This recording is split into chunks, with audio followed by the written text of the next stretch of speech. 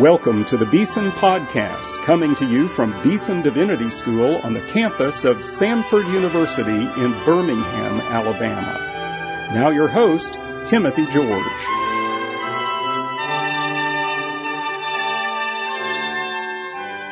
Welcome to today's Beeson Podcast. Our colleague, Dr. Ken Matthews, preached in Hodges Chapel, a few months ago, and he brought one of the most stirring sermons I think I've ever heard on one of the most difficult texts in the Bible, Psalm 137. Dr. Matthew teaches Old Testament and Hebrew. He's been at Beeson almost from the very beginning, taught generations of students here, dearly beloved teacher and colleague. What's he going to tell us about Psalm 137, Dr. Smith? Dean George, I want to start off by just talking about the passion that's in his voice. It's a note of hopefulness. It's a note of rugged reality, realistic hope. Psalm 137. It's an engaging opening in that he is saying to us that there's security in Christ even though there's persecution. So, I like how he walks into this text without trying to tame it. Application throughout the fabric of the text. The invitation to join the psalmist by the rivers of Babylon and looking beyond the rivers of Babylon brings together, as he puts it, he says, I can't help but think that the exiles must have said, because God promised Abraham in this same place, Babylon, that he would get to the promised land, that he will bring us back to it. That's quite a jump to go back and to say the promises of God are sure. And because he did it for our father Abraham, he will do it for us. Excellent historical context showing us the pillaging and the raping that took place in 587 BC, 586. It's very covenantal that God will keep his promise. Poetic license. They must have said to themselves this and that, while protecting himself from injuring the text, if you will. It's a verse-by-verse progression. He helps us to see ourselves in the exiles, being separated from Jerusalem and from the temple. And he concretizes it in such a way that he would say, when they said, if I forget you, O Jerusalem, let my tongue cleave to the roof of my mouth, and weeping and hanging up their harps. He said it would be like a concert pianist having not the use of his hands because of arthritis, or like a preacher who has throat cancer who can't preach. That this doleful, this loneliness and being away from the temple is seen by something that we can instantly understand. I think his application in the end is very, very strong. Why we ought to pray for our enemies. We ought to pray for them in order that they might repent. We also ought to pray in order that people who are already strong will be made stronger and carry the banner of Christ, and that we ought to pray for the enabling grace of God so that we can bless our enemies even when they persecute us. Eschatologically, he ends. He starts with the river. He closes with the river, with a Negro spiritual. Let's go down to the river to pray. Study about that good old way. Who shall wear a starry crown? Lord, show us the way. So this is really a tapestry. It's an interpenetration of sources throughout the Bible and personal experiences, and he helps us to find our place with the exiles by the river of Babylon, but beyond the rivers of Babylon. Dr. Smith, if we go on any further, I think you're going to break out preaching yourself. Well, this is a message, Dean George. I'm touched. Isn't it a great? Yeah. It's a great sermon from a wonderful text by our dear friend and colleague Ken Matthews, Psalm 137. Let's go to Hodges Chapel and listen to him preach. A reading from Psalm 137. By the waters of Babylon, there we sat down and wept when we remembered Zion. On the willows there we hung up our lyres, for there our captors required of us songs and our tormentors mirth, saying, sing us one of the songs of Zion. How shall we sing the Lord's song in a foreign land? If I forget you, O Jerusalem, Let my right hand forget its skill. Let my tongue stick to the roof of my mouth if I do not remember you, if I do not set Jerusalem above my highest joy. Remember, O Lord, against the Edomites the day of Jerusalem, how they said, lay it bare, lay it bare, down to its foundations. O daughter of Babylon, doomed to be destroyed, blessed be he who repays you with what you have done to us. Blessed shall he be who takes your little ones and dashes them against the rock. Love your enemies and pray for those who persecute you, so that you may be sons of your Father who is in heaven. For he makes his sun rise on the evil and on the good, and sends rain on the just and on the unjust. For if you love those who love you, what reward do you have? Do not even the tax collectors do the same? And if you greet only your brothers, what more are you doing than others? Do not even the Gentiles do the same? You, therefore, must be perfect, as your heavenly Father is perfect. The word of the Lord. A reading from Revelation chapter 6, beginning in verse 9. When he opened the fifth seal, I saw under the altar the souls of those who had been slain for the word of God and for the witness they had borne. They cried out with a loud voice, O sovereign Lord, holy and true, how long before you will judge and avenge our blood on those who dwell on the earth? Then they were each given a white robe and told to rest a little longer until the number of their fellow servants and their brothers should be complete, who were to be killed as they themselves had been. This is the word of the Lord.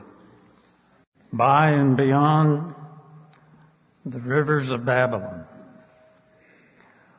Almost 50 years ago, as a teenager, when I traveled in Europe, in the Middle East, as an American, it was almost a guarantee for security. Today, when you travel through many places of the world, as an American, and certainly if you hold high the banner of Christ, it's almost a guarantee of insecurity. One of our graduates, Landon Bird, his father, Neil, former police officer, is head of security at our church. So it's not unusual for parishioners to say something to the effect, well, Neil, are we secure today? Or something like, I'm glad to see you because I feel much more secure. He told me his response is, if you know the Lord Jesus Christ as your Lord and Savior, you are secure. That's the way it has always been. That's the way it is.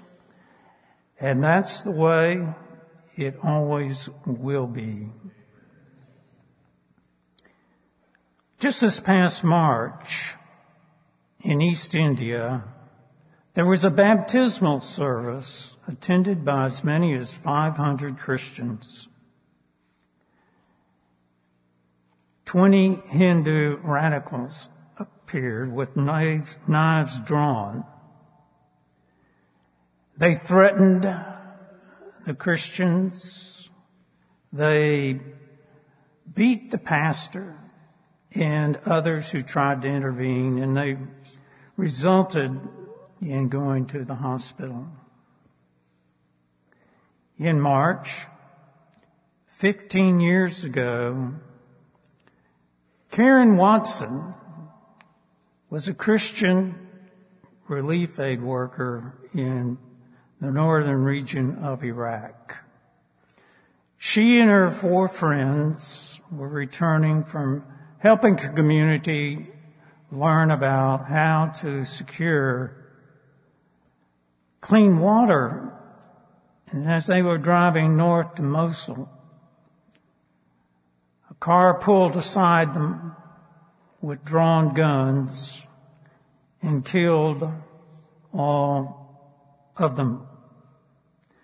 Karen wrote a note before she left the States, and it was entitled, "Open in Case of Death." This is what she had to say, among other things. Keep sending missionaries out. Keep raising up fine young pastors. And then in closing, she stated simply, there is no joy outside of knowing Jesus and serving Him. His glory is my reward. I'm speaking today to an audience of young men and women who have committed themselves to the service of Christ, and others who are holding high the banner of Christ. We live in this kind of world, and that's the kind of world I want to speak to. Oppression, persecution certainly does come here in the States. You may have been rejected by your parents and friends. You may have been ridiculed by others, perhaps even having lost a job, having lost certain kinds of opportunities. And I do not in any way want to diminish that. But today I'm primarily talking about those around the world who are in most danger, living in hostilities.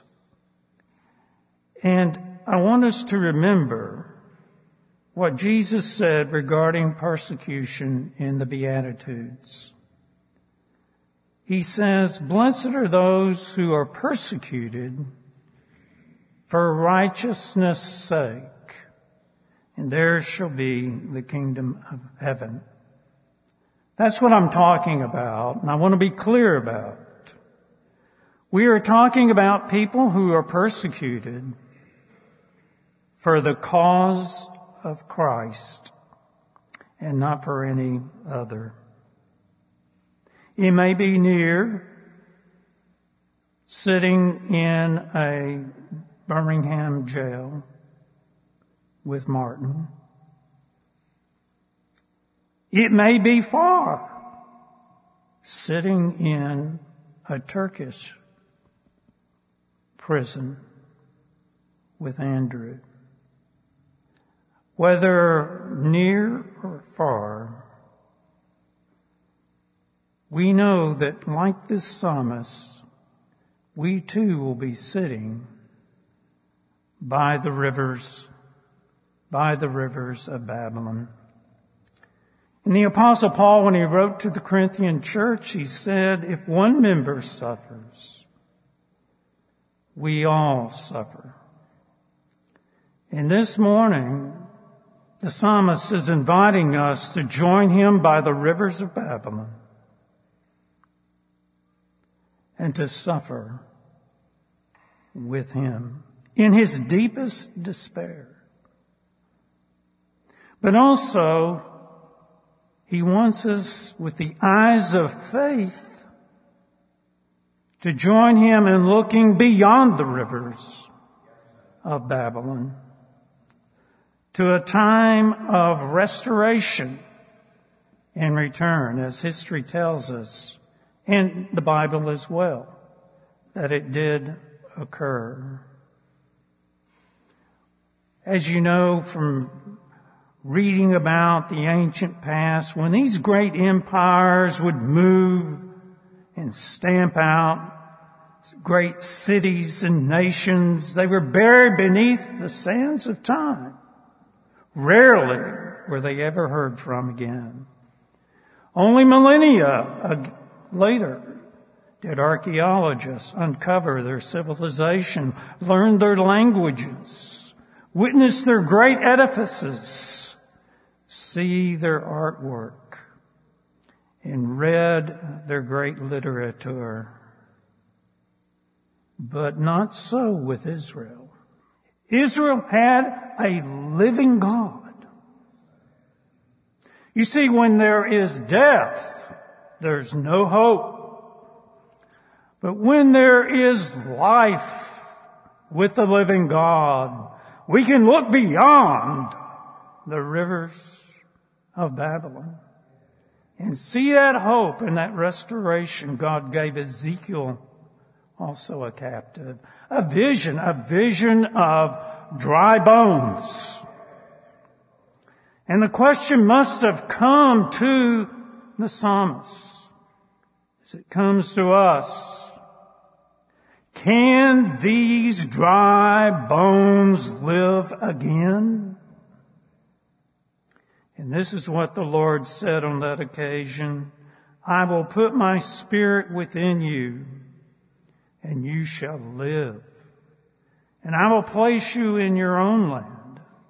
Then you will know that I am the Lord. I have spoken, and I will do it. What had occurred in the life of ancient Israel was a national and also theological crisis. King Nebuchadnezzar and his father rampaged from southern, what is today Iraq, moving north and west and then south, covering the Fertile Crescent. And as Habakkuk describes it, they would cast their nets and bring in like fish cities and nations. They were known for their chariotry and galloping horses. And when they approached, like all ancient civilization did in those old days, they would rape and pillage the land itself to feed their armies, because the sieging a city would occur 2 to 3 years. The people inside would starve to death. And then once the walls were breached, there was no such thing as civilian. There was no such thing as collateral damage. All were subject to the wrath and anger of the armies, who would kill, who would destroy, who would dismember.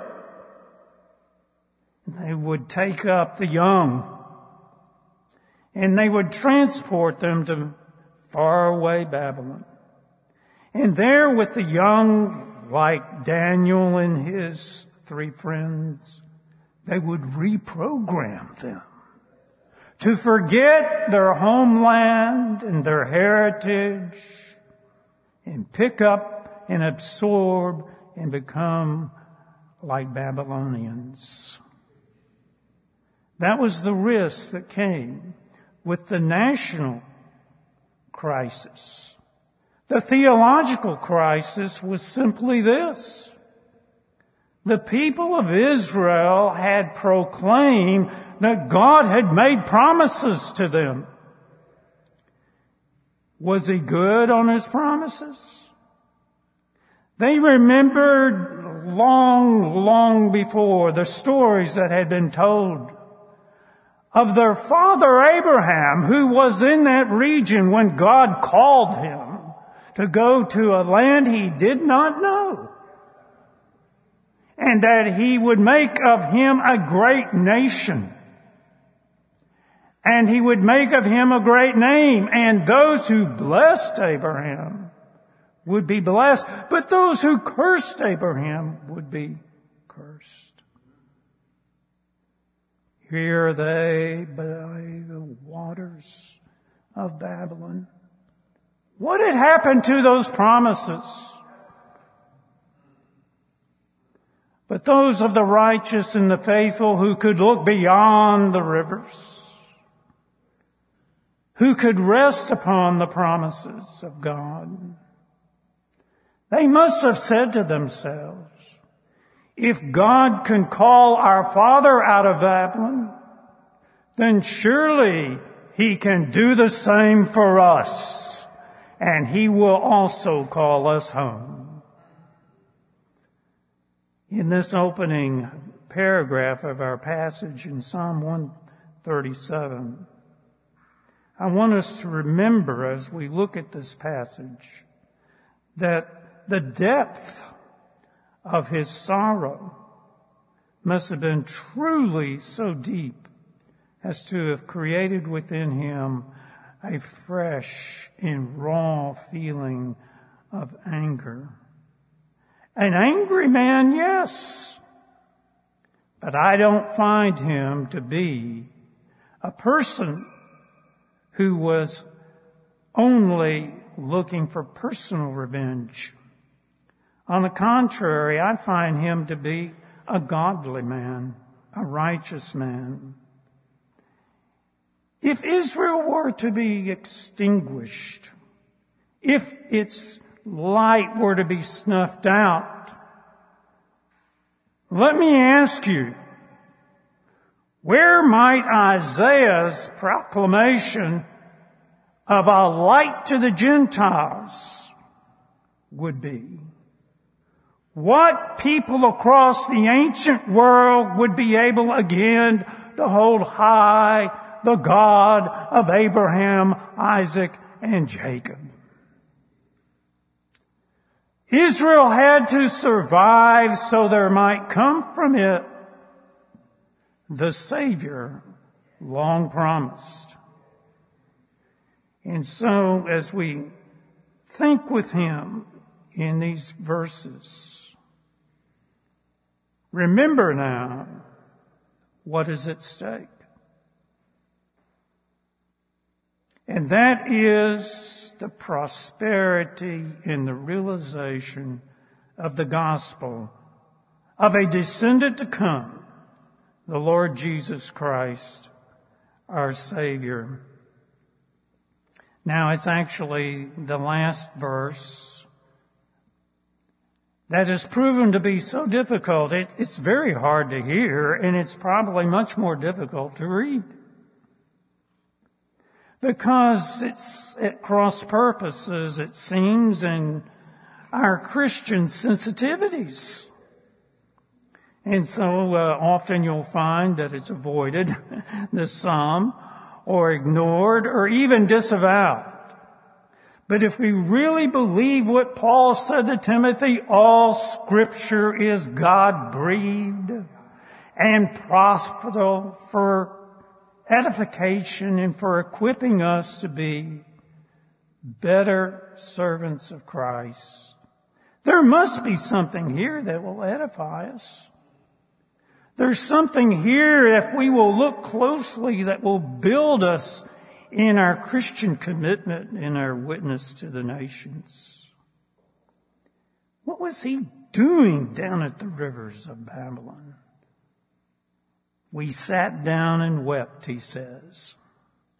I'm reminded of the Apostle Paul and his companions when they had arrived in Philippi.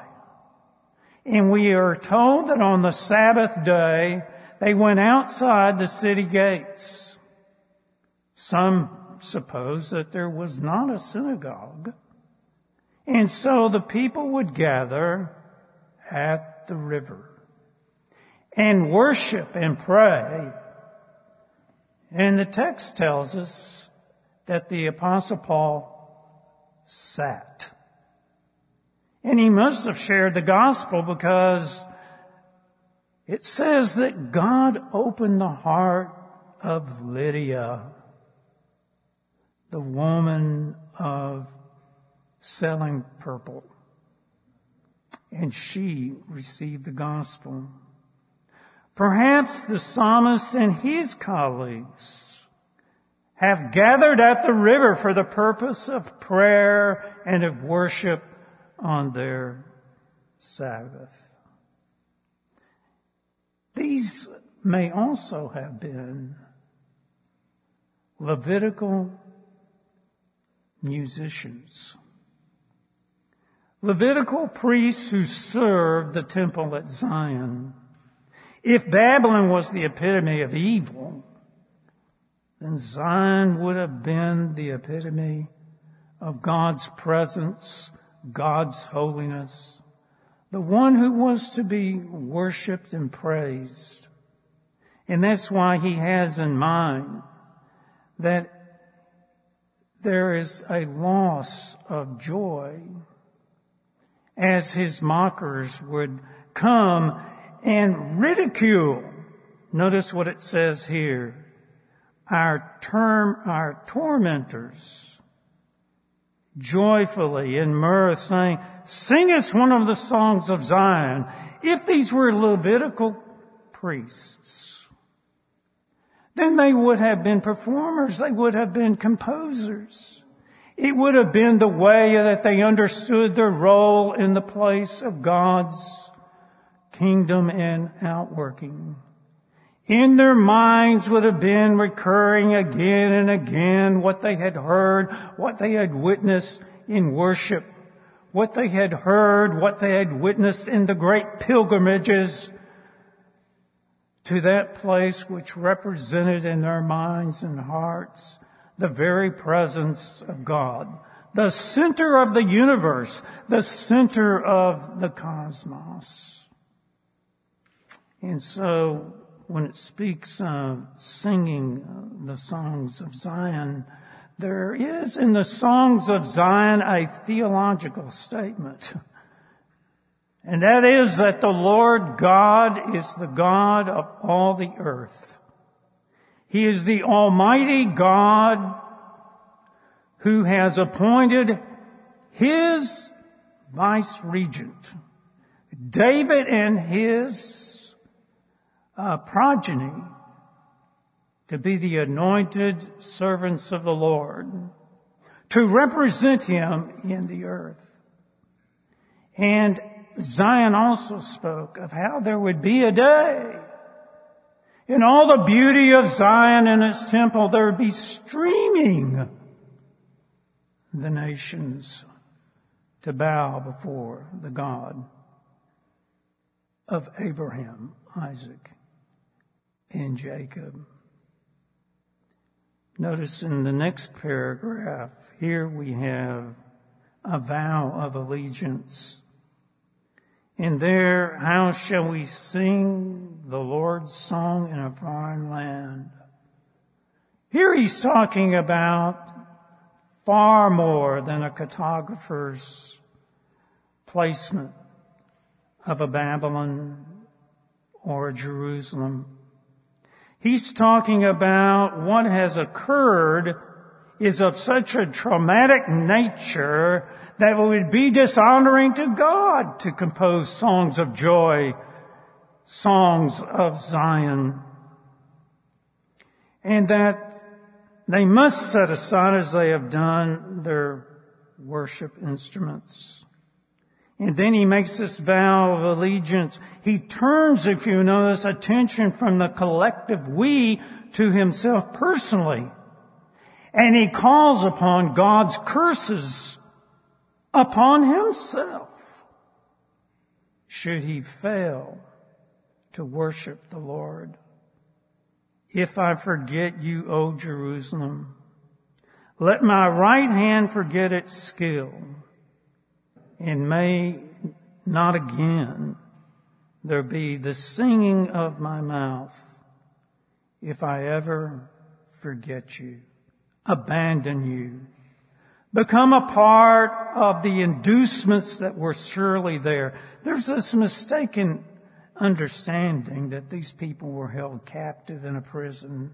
No, when the Jews came, they were given opportunity. We have recovered tablets from the period, 200 in fact, that describe how the Jewish people were involved in commerce, agriculture. And as history has told us, there was a minority that returned to Israel. The majority stayed in Babylon, where there was the possibility of further legacy and fruition and prosperity. Is it any wonder then that we have what is known as the Babylonian Talmud? But this psalmist says, I will not compromise. Oh God, may I never compromise. Can you imagine what it would have been like for him to no longer perform? To no longer compose? It would be like the classical guitarist or orchestral harpist whose hands are now so decrepit with arthritis they can't perform anymore. Or the great vocalist who has been robbed of her voice because of cancer of the throat. Or a pastor shepherd who can no longer shepherd his flock. That was his reason for being. That was his reason for existence. That was his vocation in life. Now lost. Oh, how despairing it must have been to the deepest regions of his soul. Oh, how he must have suffered. But notice the last part of that verse 6. I must put at the highest point, like Zion itself, at the highest point, my joy in Jerusalem. See, I've gone to great lengths to try for us to feel and sense his sorrow by the rivers. But for every believer, for every Christian, though there is sorrow and oppression, persecution, we know there is yet something deeper than our sorrow. And that is a quiet confidence and peace, a true joy that resides us because we know what is beyond the rivers of Babylon.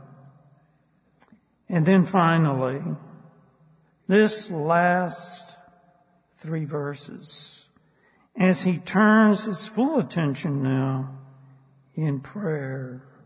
Now he's calling upon God in a way that we as Christians find so difficult to read and to accept.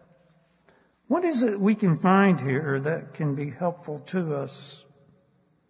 Well, let me make it clear, as we find so often in the New Testament by Jesus himself, where he says, love your enemies. In fact, we just simply recited, and we do it almost every Lord's Day, the Lord's Prayer. Forgive us of our trespasses as we forgive those who trespass against us. Or as the Apostle Paul has written, beloved, never avenge yourselves, but leave it to the wrath of God. For it is written, vengeance is mine, I will repay, says the Lord. What is it that he's asking for here? He's praying for justice, for what is right. You know, too many times we find ourselves so approving of, so proclaiming the mercy of God, we blind ourselves to the justice of God. Or we are so quick to think about the justice of God, we blind ourselves to the mercy of God. And so, yes, we pray for the justice of God, but we pray for it in a different manner, in a different way. Like the apostle, like Jesus said in Luke in Nazareth, you remember, after reading the Isaiah scroll, he's saying, now is the time for proclaiming the year of the Lord's favor. And I would say the same to us. This is the day of salvation. This is the day of opportunity for the nations, that they might hear and see and repent and stream to Zion as they worship the one true descendant of the Messianic lineage, Jesus Christ our Lord. We can't be too harsh in our judgment against the psalmist. After all he is doing is repeating the words of God himself. In Isaiah, when he delivers the oracle of judgment that will befall the Babylonians, this is what he says. The Lord says their infants will be dashed in pieces before their eyes. Their houses will be plundered and their wives ravished. He understood from the Lord's proclamations that there will be a restoration, that the nation of Babylon must fall to another. And it did occur by the twin powers of the Medes and the Babylonians, the Medes and the Persians rather, and they returned. So how ought we to pray? I remember those sons of thunder, James and John, when a Samaritan village had rejected Jesus. Lord, do you want us to tell fire to come down from heaven and consume them? We're told that he rebuked them and turned away. What are we to pray for then? I think first and foremost, we've got to pray with the psalmist that the person under persecution be first and foremost strong in continuing and persevering in holding high the banner of Christ. We also pray for the nations to repent, repenting in a different way. Slain, not by the sword. Slain by the Spirit, that they may come to repentance. And then I would say, let us pray for the enabling grace that we will all need to bless those who are our enemies, those who have persecuted us.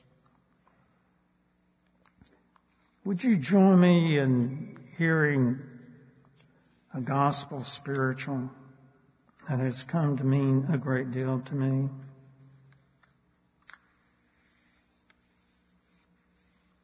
And in this I close. As I went down in the river to pray,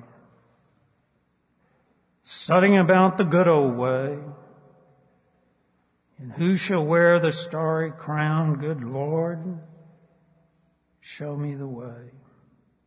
Oh, sisters, let's go down, come on down. Oh, sisters, let's go down in the river to pray. As I went down in the river to pray, studying about that good old way, and who shall wear the robe and crown, good Lord, show me the way. Oh, brothers, let's go down, come on, brothers, let's go down in the river to pray. As I went down in the river to pray, studying about the good old way, who shall wear the starry crown? Good Lord, show me the way. Oh, fathers, let's go down, come on down. Oh, fathers, let's go down in the river to pray. And as I went down in the river to pray, studying about that good old way, and who shall wear the robe and crown, good Lord, show me the way. Oh, mothers, let's go down. Don't you want to go down? Down in the river to pray. As I went down in the river to pray, studying about that good old way, and who shall wear the starry crown, good Lord, show me the way. Oh, sinners. Let's go down, come on down. Oh, sinners. Let's go down in the river to pray. As I went down in the river to pray, studying about that good old way, and who shall wear the robe and crown? Good Lord, show us the way.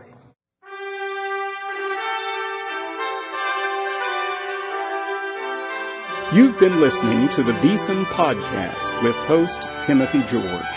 You can subscribe to the Beeson Podcast at our website, BeesonDivinity.com. Beeson Divinity School is an interdenominational evangelical divinity school training men and women in the service of Jesus Christ. We pray that this podcast will aid and encourage your work, and we hope you will listen to each upcoming edition of the Beeson Podcast.